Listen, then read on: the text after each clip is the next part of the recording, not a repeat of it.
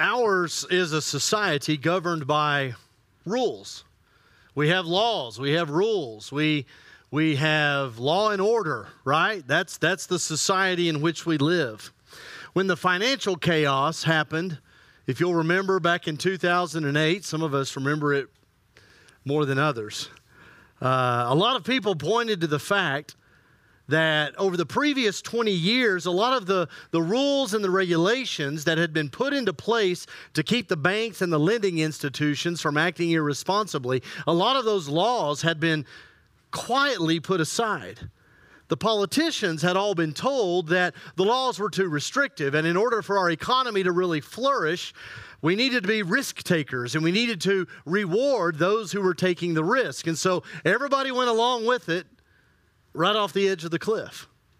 And when that happened, everybody was screaming, we got to put the rules back in place. We need more laws. We need more regulations. We need to tighten everything up. Well, that was almost 25 years ago, and we know it's not much more than a cycle. Think about the rules that we have for driving. Like, you can't drive while you're talking on the phone. But it's okay to drive while you're eating a cheeseburger or reading a newspaper or changing a CD or applying your makeup. That's okay. Just don't talk on the phone. Think about all the rules that we've got to follow just to get on an airplane. And the x-rays and the screenings and the metal detectors and the searches and the handbags and the belts and the purses and the laptops. It's like trying to get into a Rockhounds game. You know, it's kind of the same deal. Rules. We have a lot of rules. N.T. Wright wrote a book called After You Believe. And in this book, he recounts a conversation that he had with one of these senior bankers in 2009. This banker had been caught up in that financial mess, and his life was in chaos, and he was trying to figure out how to fix things. And so this is what he said to Tom Wright. He said, keeping rules is okay as far as it goes. But the real problem is that we've lost the sense that character matters, that integrity matters. The system is only healthy when the people who are running it are people you can trust to do the right thing. Not because there are rules, but because that's the kind of people they are. Act 5 of the story of God is the church, the proclaimed kingdom. This is where we are right now today in the great epic drama of God's salvation story. Act 5 is now, when all of us are on the stage. You know, the curtains are up, the spotlights are on, and now all of us, you and I, God's church, we're on the stage in the story of God, and we've got lines to say, and we've got an important role to play. God's church was established by the Holy Spirit on the day of Pentecost to proclaim the good news of salvation from God in Christ and the ultimate lordship of Jesus. We're telling the nations, that's our call, to tell the nations that God has come here in the flesh and blood of Jesus to inaugurate the kingdom of God and to forgive and redeem and restore all of creation and every man, woman, and child on this earth. One of the ways we do that is with our words. We literally proclaim the good news with our mouths. Remember last Sunday, if we're boiling the message down to 3 lines, I think those lines are, Jesus is Lord, God is fixing everything, and you need to get in on it. And last Sunday, we considered how God's Holy Spirit gives us the power to make that proclamation with our lips. But we also proclaim the ultimate lordship of Jesus with our lives. And the Holy Spirit is responsible for that too. If the proclamation of the kingdom of God is that Jesus is Lord and God is fixing everything, that proclamation will spring from our transformed lives. Our changed lives are the evidence of God's power. It's the proof of our Lord's victory. Our lives are a testimony. What we do matters. How we behave says to the world exactly how we feel about Jesus as Lord. But you're not going to live that kind of a life by keeping a bunch of rules. You cannot legislate transformation. It's the Holy Spirit who changes us. 2 Thessalonians chapter 2 says, "From the beginning, God chose you to be saved through the sanctifying work of the Spirit and through belief in the truth. He called you to this through the gospel that you might share in the glory of our Lord Jesus Christ." Now, rules do matter, okay? The commands are important, but they're not the main thing. You can tell people they need to obey the Christian command to be generous, to be a giving people, right? Jesus said it's better to give than to receive. But if somebody gives you a gift only because she's obeying a command or only because she's fulfilling a duty, well, then the whole glory of gift giving, the whole beauty of blessing somebody else's life because your life has been blessed by them or by God, all of that is lost. God came to us in Jesus Christ. God has poured out His Spirit on us, not to give us rules, but to change our lives. Because a changed life makes a powerful proclamation. It's not rule following. Turn with me to Mark 10. I want you to look at this. Mark chapter 10. We're going to be here for a couple of minutes. In Mark 10, you know this story. You've got this rich young guy who runs up to Jesus, it says. He runs to Jesus. And he says, "What must I do to inherit eternal life?" Now, when this guy says eternal life, he's not talking about going up to heaven in the sky when I die. That's, to a first century Jew, that's not what eternal life is. Eternal life means the end of the age. When God finally makes everything right. When God finally brings heaven and earth together. When God is here and His kingdom will is done on earth just as it is in heaven. That's what this guy means. When that happens, I want to be there. So what do I need to be doing now so that I can live with God forever in the future? Now, this guy was keeping all the commands, right? Jesus starts listing the 10 commandments. You shall not murder. You shall not commit adultery. You shall not steal. And the guy says, yes, I'm obeying all of that. I always have. What else do I need to do? Again, this guy's keeping all the commands. This guy is obeying all the rules. But he senses there's got to be more. There's got to be more to this than just dotting the I's and crossing the T's. There's got to be more to this than just keeping commandments. And Jesus says, yeah, there is. Verse 21, "Go sell everything you have and give it to the poor, and you will have treasure in heaven. Then come follow me." This young guy wanted his life to be right.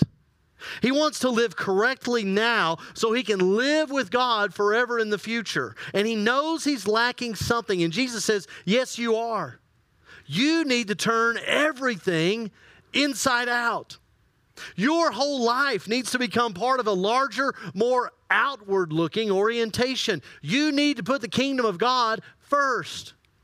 You need to put the needs of your neighbors, especially your poor neighbors. Put them ahead of your own needs. And that's the challenge, right? You don't just add a few commandments. You don't just follow some additional rules so you can raise the moral bar a little higher. Jesus says, you've got to become a whole different kind of person altogether. You've got to have a transformed life. Notice just a few verses before this story, okay? Same chapter 10 in Mark. Some Pharisees are asking Jesus about divorce. And to answer the question, Jesus goes back to creation. He goes back to Act 1 of the story of God. He goes back to this pattern of God's kingdom, back to God's original design for the male-female relationship.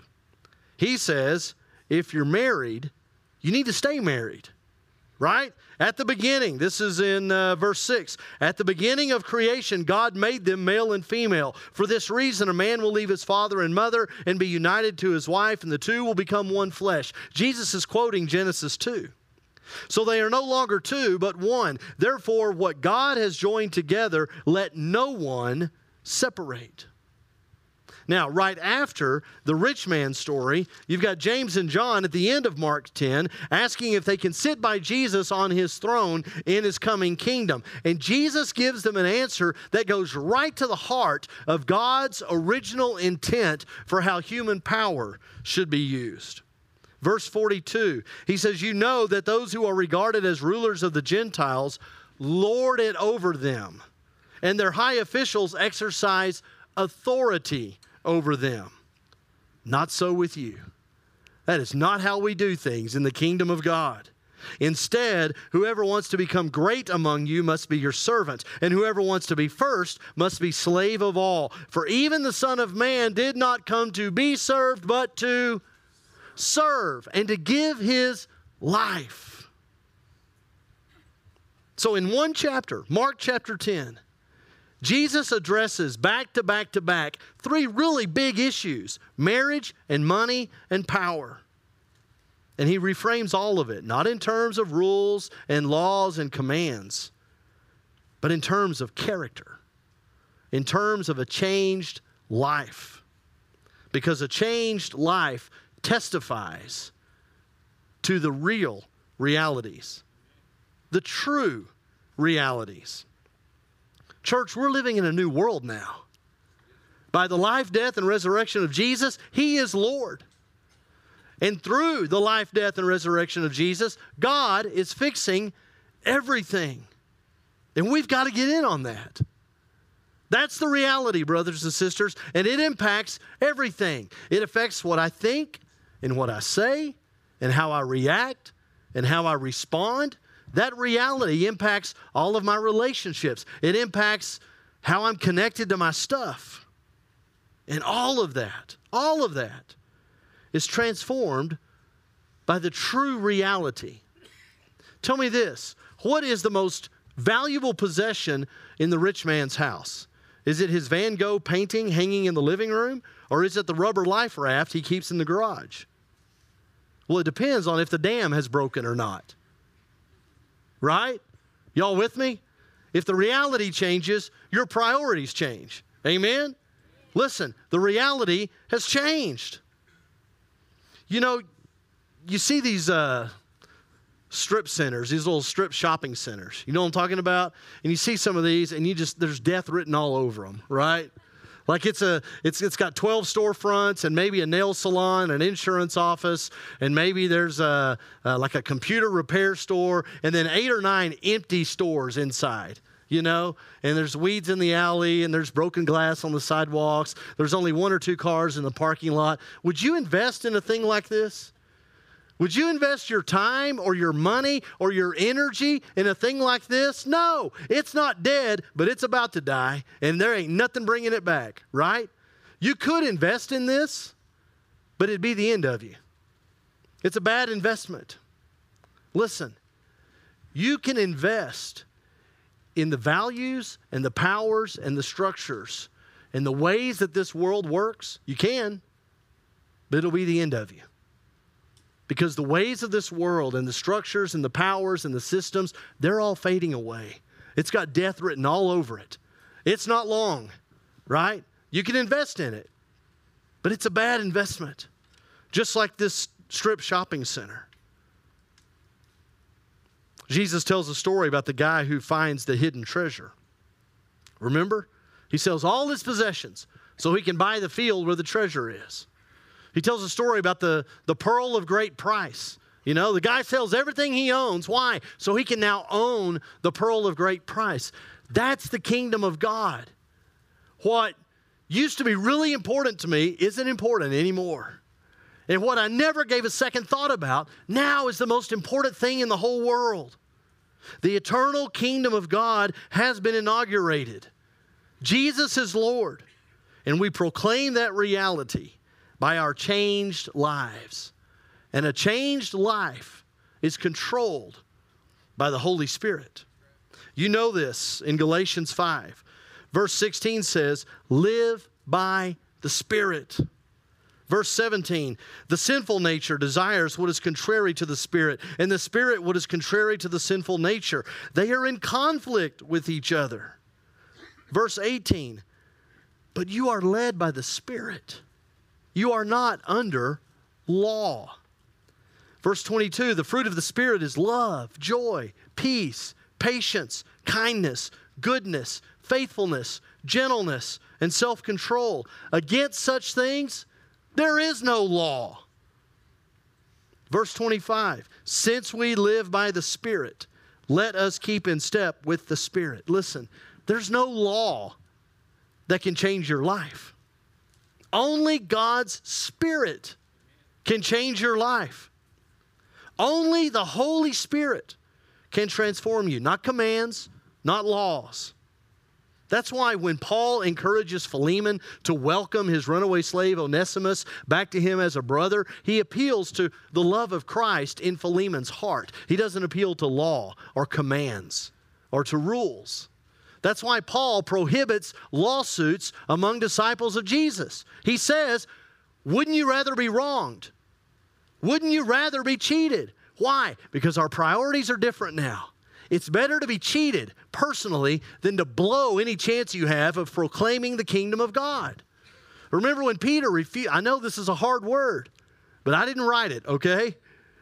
And remember when Peter, when he refused to eat with the Gentiles in public, Paul called him on it, remember? He said, you're not living in step with the Spirit. Your life is not proclaiming the truth of the gospel of Jesus Christ. Dietrich Bonhoeffer had a rule in his confessing church at Finkenwald. His rule was, no member of this community of faith can say out loud the name of any other member of this community of faith, even if you're saying something nice and positive and complimentary. You can't say anybody else's name out loud unless they're in the room to hear it themselves. Man, that did away with gossip, right? It's out the window, right? That's the deal. Even gossip in the name of prayer. And you know what I'm talking about with that. The truth of the gospel, the reality that Jesus is Lord now and God is fixing everything, that reality has to order and shape our lives. Yeah, I understand that, Alan, but you've got to understand this year only, I've got to cheat a little bit on my income tax. I have to. Over the last 3 years, it hadn't been good. I haven't made the kind of money I've needed to make, and I really don't have a choice. I mean, I'm not doing what other people don't do. I mean, it's just, I've either got to cheat and fudge a little bit on a couple of lines on my return, or I've got to overbill most of my customers. I can only do one of those two things. I don't have a choice. Listen to me. You have a choice, okay?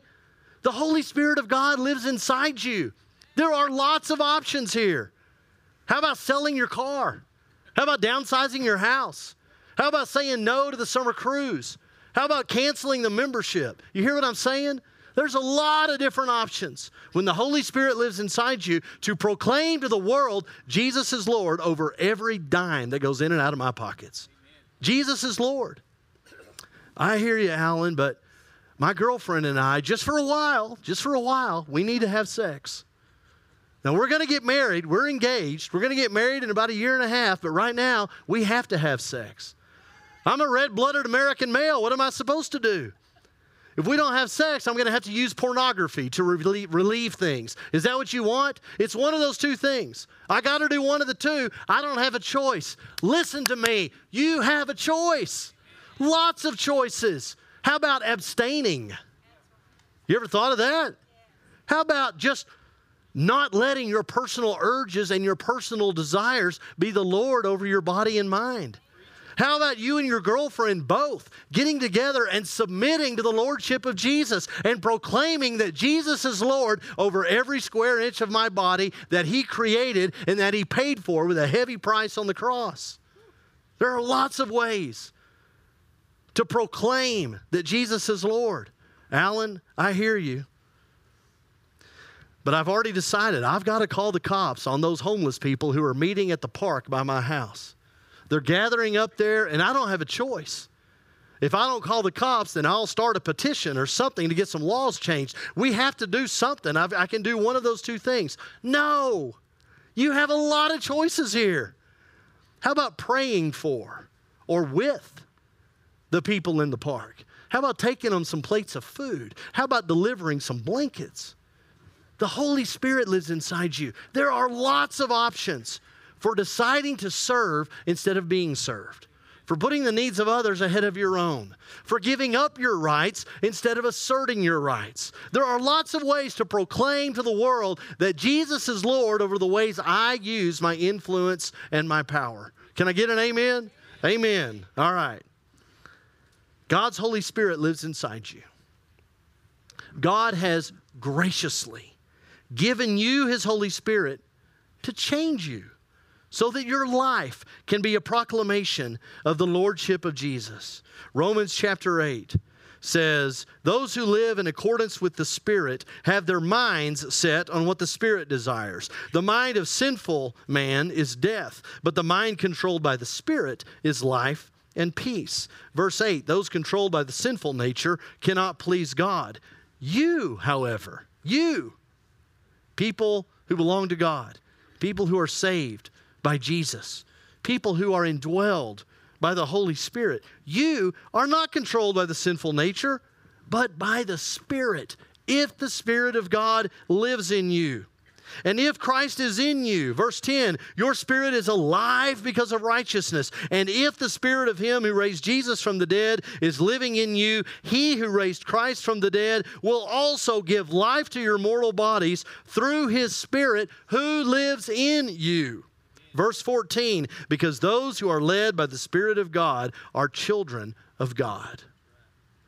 Listen, proclamation means bearing witness. It means you're giving testimony. And if you're not experiencing a changed life, then the kingdom of God and the lordship of Christ is just like a theory for you, right? You don't know if it's true or not. If you're not transformed, how do you know it works? If the gospel is not transforming you, then how do you know it'll transform anybody or anything? What is it exactly that you're proclaiming? You hear me?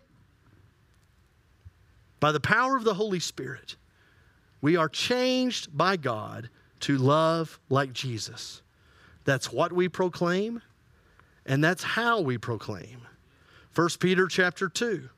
Dear friends, I urge you as aliens and strangers in the world to abstain from sinful desires which war against your soul. Live such good lives among the pagans that though they accuse you of doing wrong, they may see your good deeds and glorify God. We're God's church. And we're not asking people to accept our orthodox theology. We're not arguing for a systematic set of beliefs and practices. We're not proclaiming a new set of rules and commands that people need to follow if they want to avoid hell. We are proclaiming with our lips and with our lives the kingdom of God and the lordship of Jesus. Now, rules do matter, okay? Let me iterate that. The commandments are important. Laws and commands are not the main thing to a transformed life, but they are important. I would say that the rules and the commands are like guides to keep us on the path while we're figuring out how to fully submit our lives to Jesus. Okay? So like, you know, when they build a highway, the intent is when they build a highway that you and I and everybody, we're going to stay on our sides of the road and we're going to stay in complete control of our cars, right? That's the intent. That's why they build highways. And for the most part, that works. But sometimes people lose concentration. Sometimes they fall asleep behind the wheel. Sometimes they're distracted by a dog in the back seat or that cell phone they shouldn't be on, right? Sometimes that happens. Sometimes a tire blows out or an engine part fails. And the car goes off the road. Well, that's why they put that center barrier right down both sides of the highway. That's why they put those rumble strips on that yellow line on the shoulder. You know what I'm talking about? Now, they don't expect you to drive on the rumble strips. You know what that's like. Driving by braille, that's what we call it. Get off that thing, right? You don't want to drive on the strip. And they don't want you bouncing down the guardrails as you get from point A to point B. The strips are there and the guardrails are there in case you drift to get you back on path before you kill yourself or somebody else. We don't live in the commands of God through Christ. We don't live in the rules. I would even say we don't live by the rules. There is no law that's going to change us more into the image of Jesus Christ. It's only God's Holy Spirit. The laws and the commands are there in case we drift to get us back before we destroy ourselves or somebody else. The point is to submit to the lordship of Jesus Christ by the power of the Holy Spirit. Living a Holy Spirit life is not about keeping the rules. It's understanding that we live in a new age. What's old and corrupt, it's gone. It's fading and it's going away. What's new and eternal, it has come. And it is still coming. By the life and the death and the resurrection of Jesus, we live in a new reality. Jesus is Lord. God is fixing everything. And we proclaim that reality by our lives. We say to the world, hey, this is what it looks like. Come get in on this with us. 2 Corinthians 3, verse 17 says, the Lord is the Spirit, and where the Spirit of the Lord is, there is freedom. And we all reflect the Lord's glory and are being transformed into His likeness with ever-increasing glory, which comes from the Lord, who is the Spirit. Now, you might be thinking, well, that's not me. My life is too far gone. I'm in too much trouble. That's not me, Alan. That's not how I'm living. I'm too messed up. Maybe once or twice you've sat down at the kitchen table or you've stared out the window at work and you just thought, good gravy, how did I get into this place? What happened? What am I doing here? And you're not in a good place. And I'm sorry about that. I really am. But listen, part of the problem there is that all of us think we're supposed to have an undefeated season. You know, we all think our lives are supposed to be undefeated. We don't suffer any losses. We don't suffer any problems. We don't suffer any troubles. You know, other people have issues, not me. Other churches have problems, not my church. You know, everything's good. And my life is going to be perfect, and my family, I've got it all worked out. It's going to be great. I'm never going to get in trouble with my finances. My health is always going to be, I'm always going to take care of it. I'm never going to get sick or have an issue there. My life's going to be great. That doesn't happen. Can I get an amen? That's not how it works. So I want you to think about Judah. Judah, the son of Jacob, Old Testament Judah, Genesis, right? His name means praise. Think about Judah. He had sex with his daughter-in-law.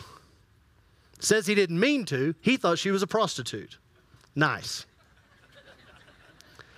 Judah has sex with his daughter-in-law, leaves behind his driver's license and keys accidentally, and gets busted. Huge scandal. King David, the glorious king of the United Nation of Israel, God's personally chosen king to lead his people, goes out and in a wild, crazy, godless weekend, breaks more than half the 10 Commandments. Think about Peter, the first disciple chosen by our Lord Jesus. Left his nets, followed Christ, publicly betrayed him 3 times in front of God and everybody the night before his crucifixion. Imagine Peter, if he's in the room when they're putting the Bible together. Can you see Peter? Hey, can y'all leave out that stuff in the middle? I mean, can you go from that story where I drop everything and follow Jesus and then just skip ahead to a couple of letters that I wrote and put those in the back, you know, but just skip all the stuff in the middle. King David, hey, would you mind? Let's go from when God calls me a man after his own heart and where I kill Goliath and skip ahead to like the genealogy of Jesus where my name is mentioned a couple of times. And let's just skip all that stuff in the middle. Judah, right? Hey, can y'all just go from where I'm born in Genesis 29 and then just skip to that verse in Revelation that calls Jesus the Savior of the world, the Lion of Judah? Can y'all just leave all that stuff in the middle out? That stuff in the middle is not filler material. It is there to show us. It is there to teach us. that God is fixing everything. If your life is not where it's supposed to be, hey, your life ain't over yet. It's not done.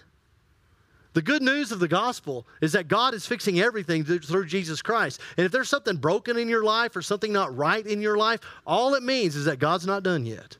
God is still shaping you. He is still working on you. He is still changing you and transforming you during this fifth act of His great story of salvation. God's Holy Spirit stands between you and where you are now and where you can be. God's Holy Spirit stands between what is and where you can be and what it could all mean. Listen to this. God's Holy Spirit today, right now, stands between what is and what won't ever be too. That's God's Holy Spirit. Your life can be a powerful proclamation of the kingdom of God. It can. He's not done with you yet. If things are still messed up with you, that's good news, actually, because He's still at work. And your life can be that proclamation, not by your own power, right? But by the power of God's Spirit and by the name of Jesus Christ. Amen. Y'all stand with me. Ruth, thank you, sister. I love you, girl. Stand up. Let's pray together, please. Let's talk to the Lord. Father, thank you. Thank you for your Spirit. Your Spirit lives inside us. We don't know how that works, but we believe it and we trust it. And Father, you're changing us. May we be open to that. May we pay attention to that. Father, all of us are broken. There's not a one of us who's had an undefeated season. We've all suffered losses. Father, we want to lift those up to you now. We want to acknowledge those things. God, this morning I'm particularly thinking about the areas of sex and marriage, the areas of money, in the areas of power. Whew. God, listen to us right now as we lift up to you our confessions of where we are not perfect when it comes to marriage and sex and money and power. God, hear our confession.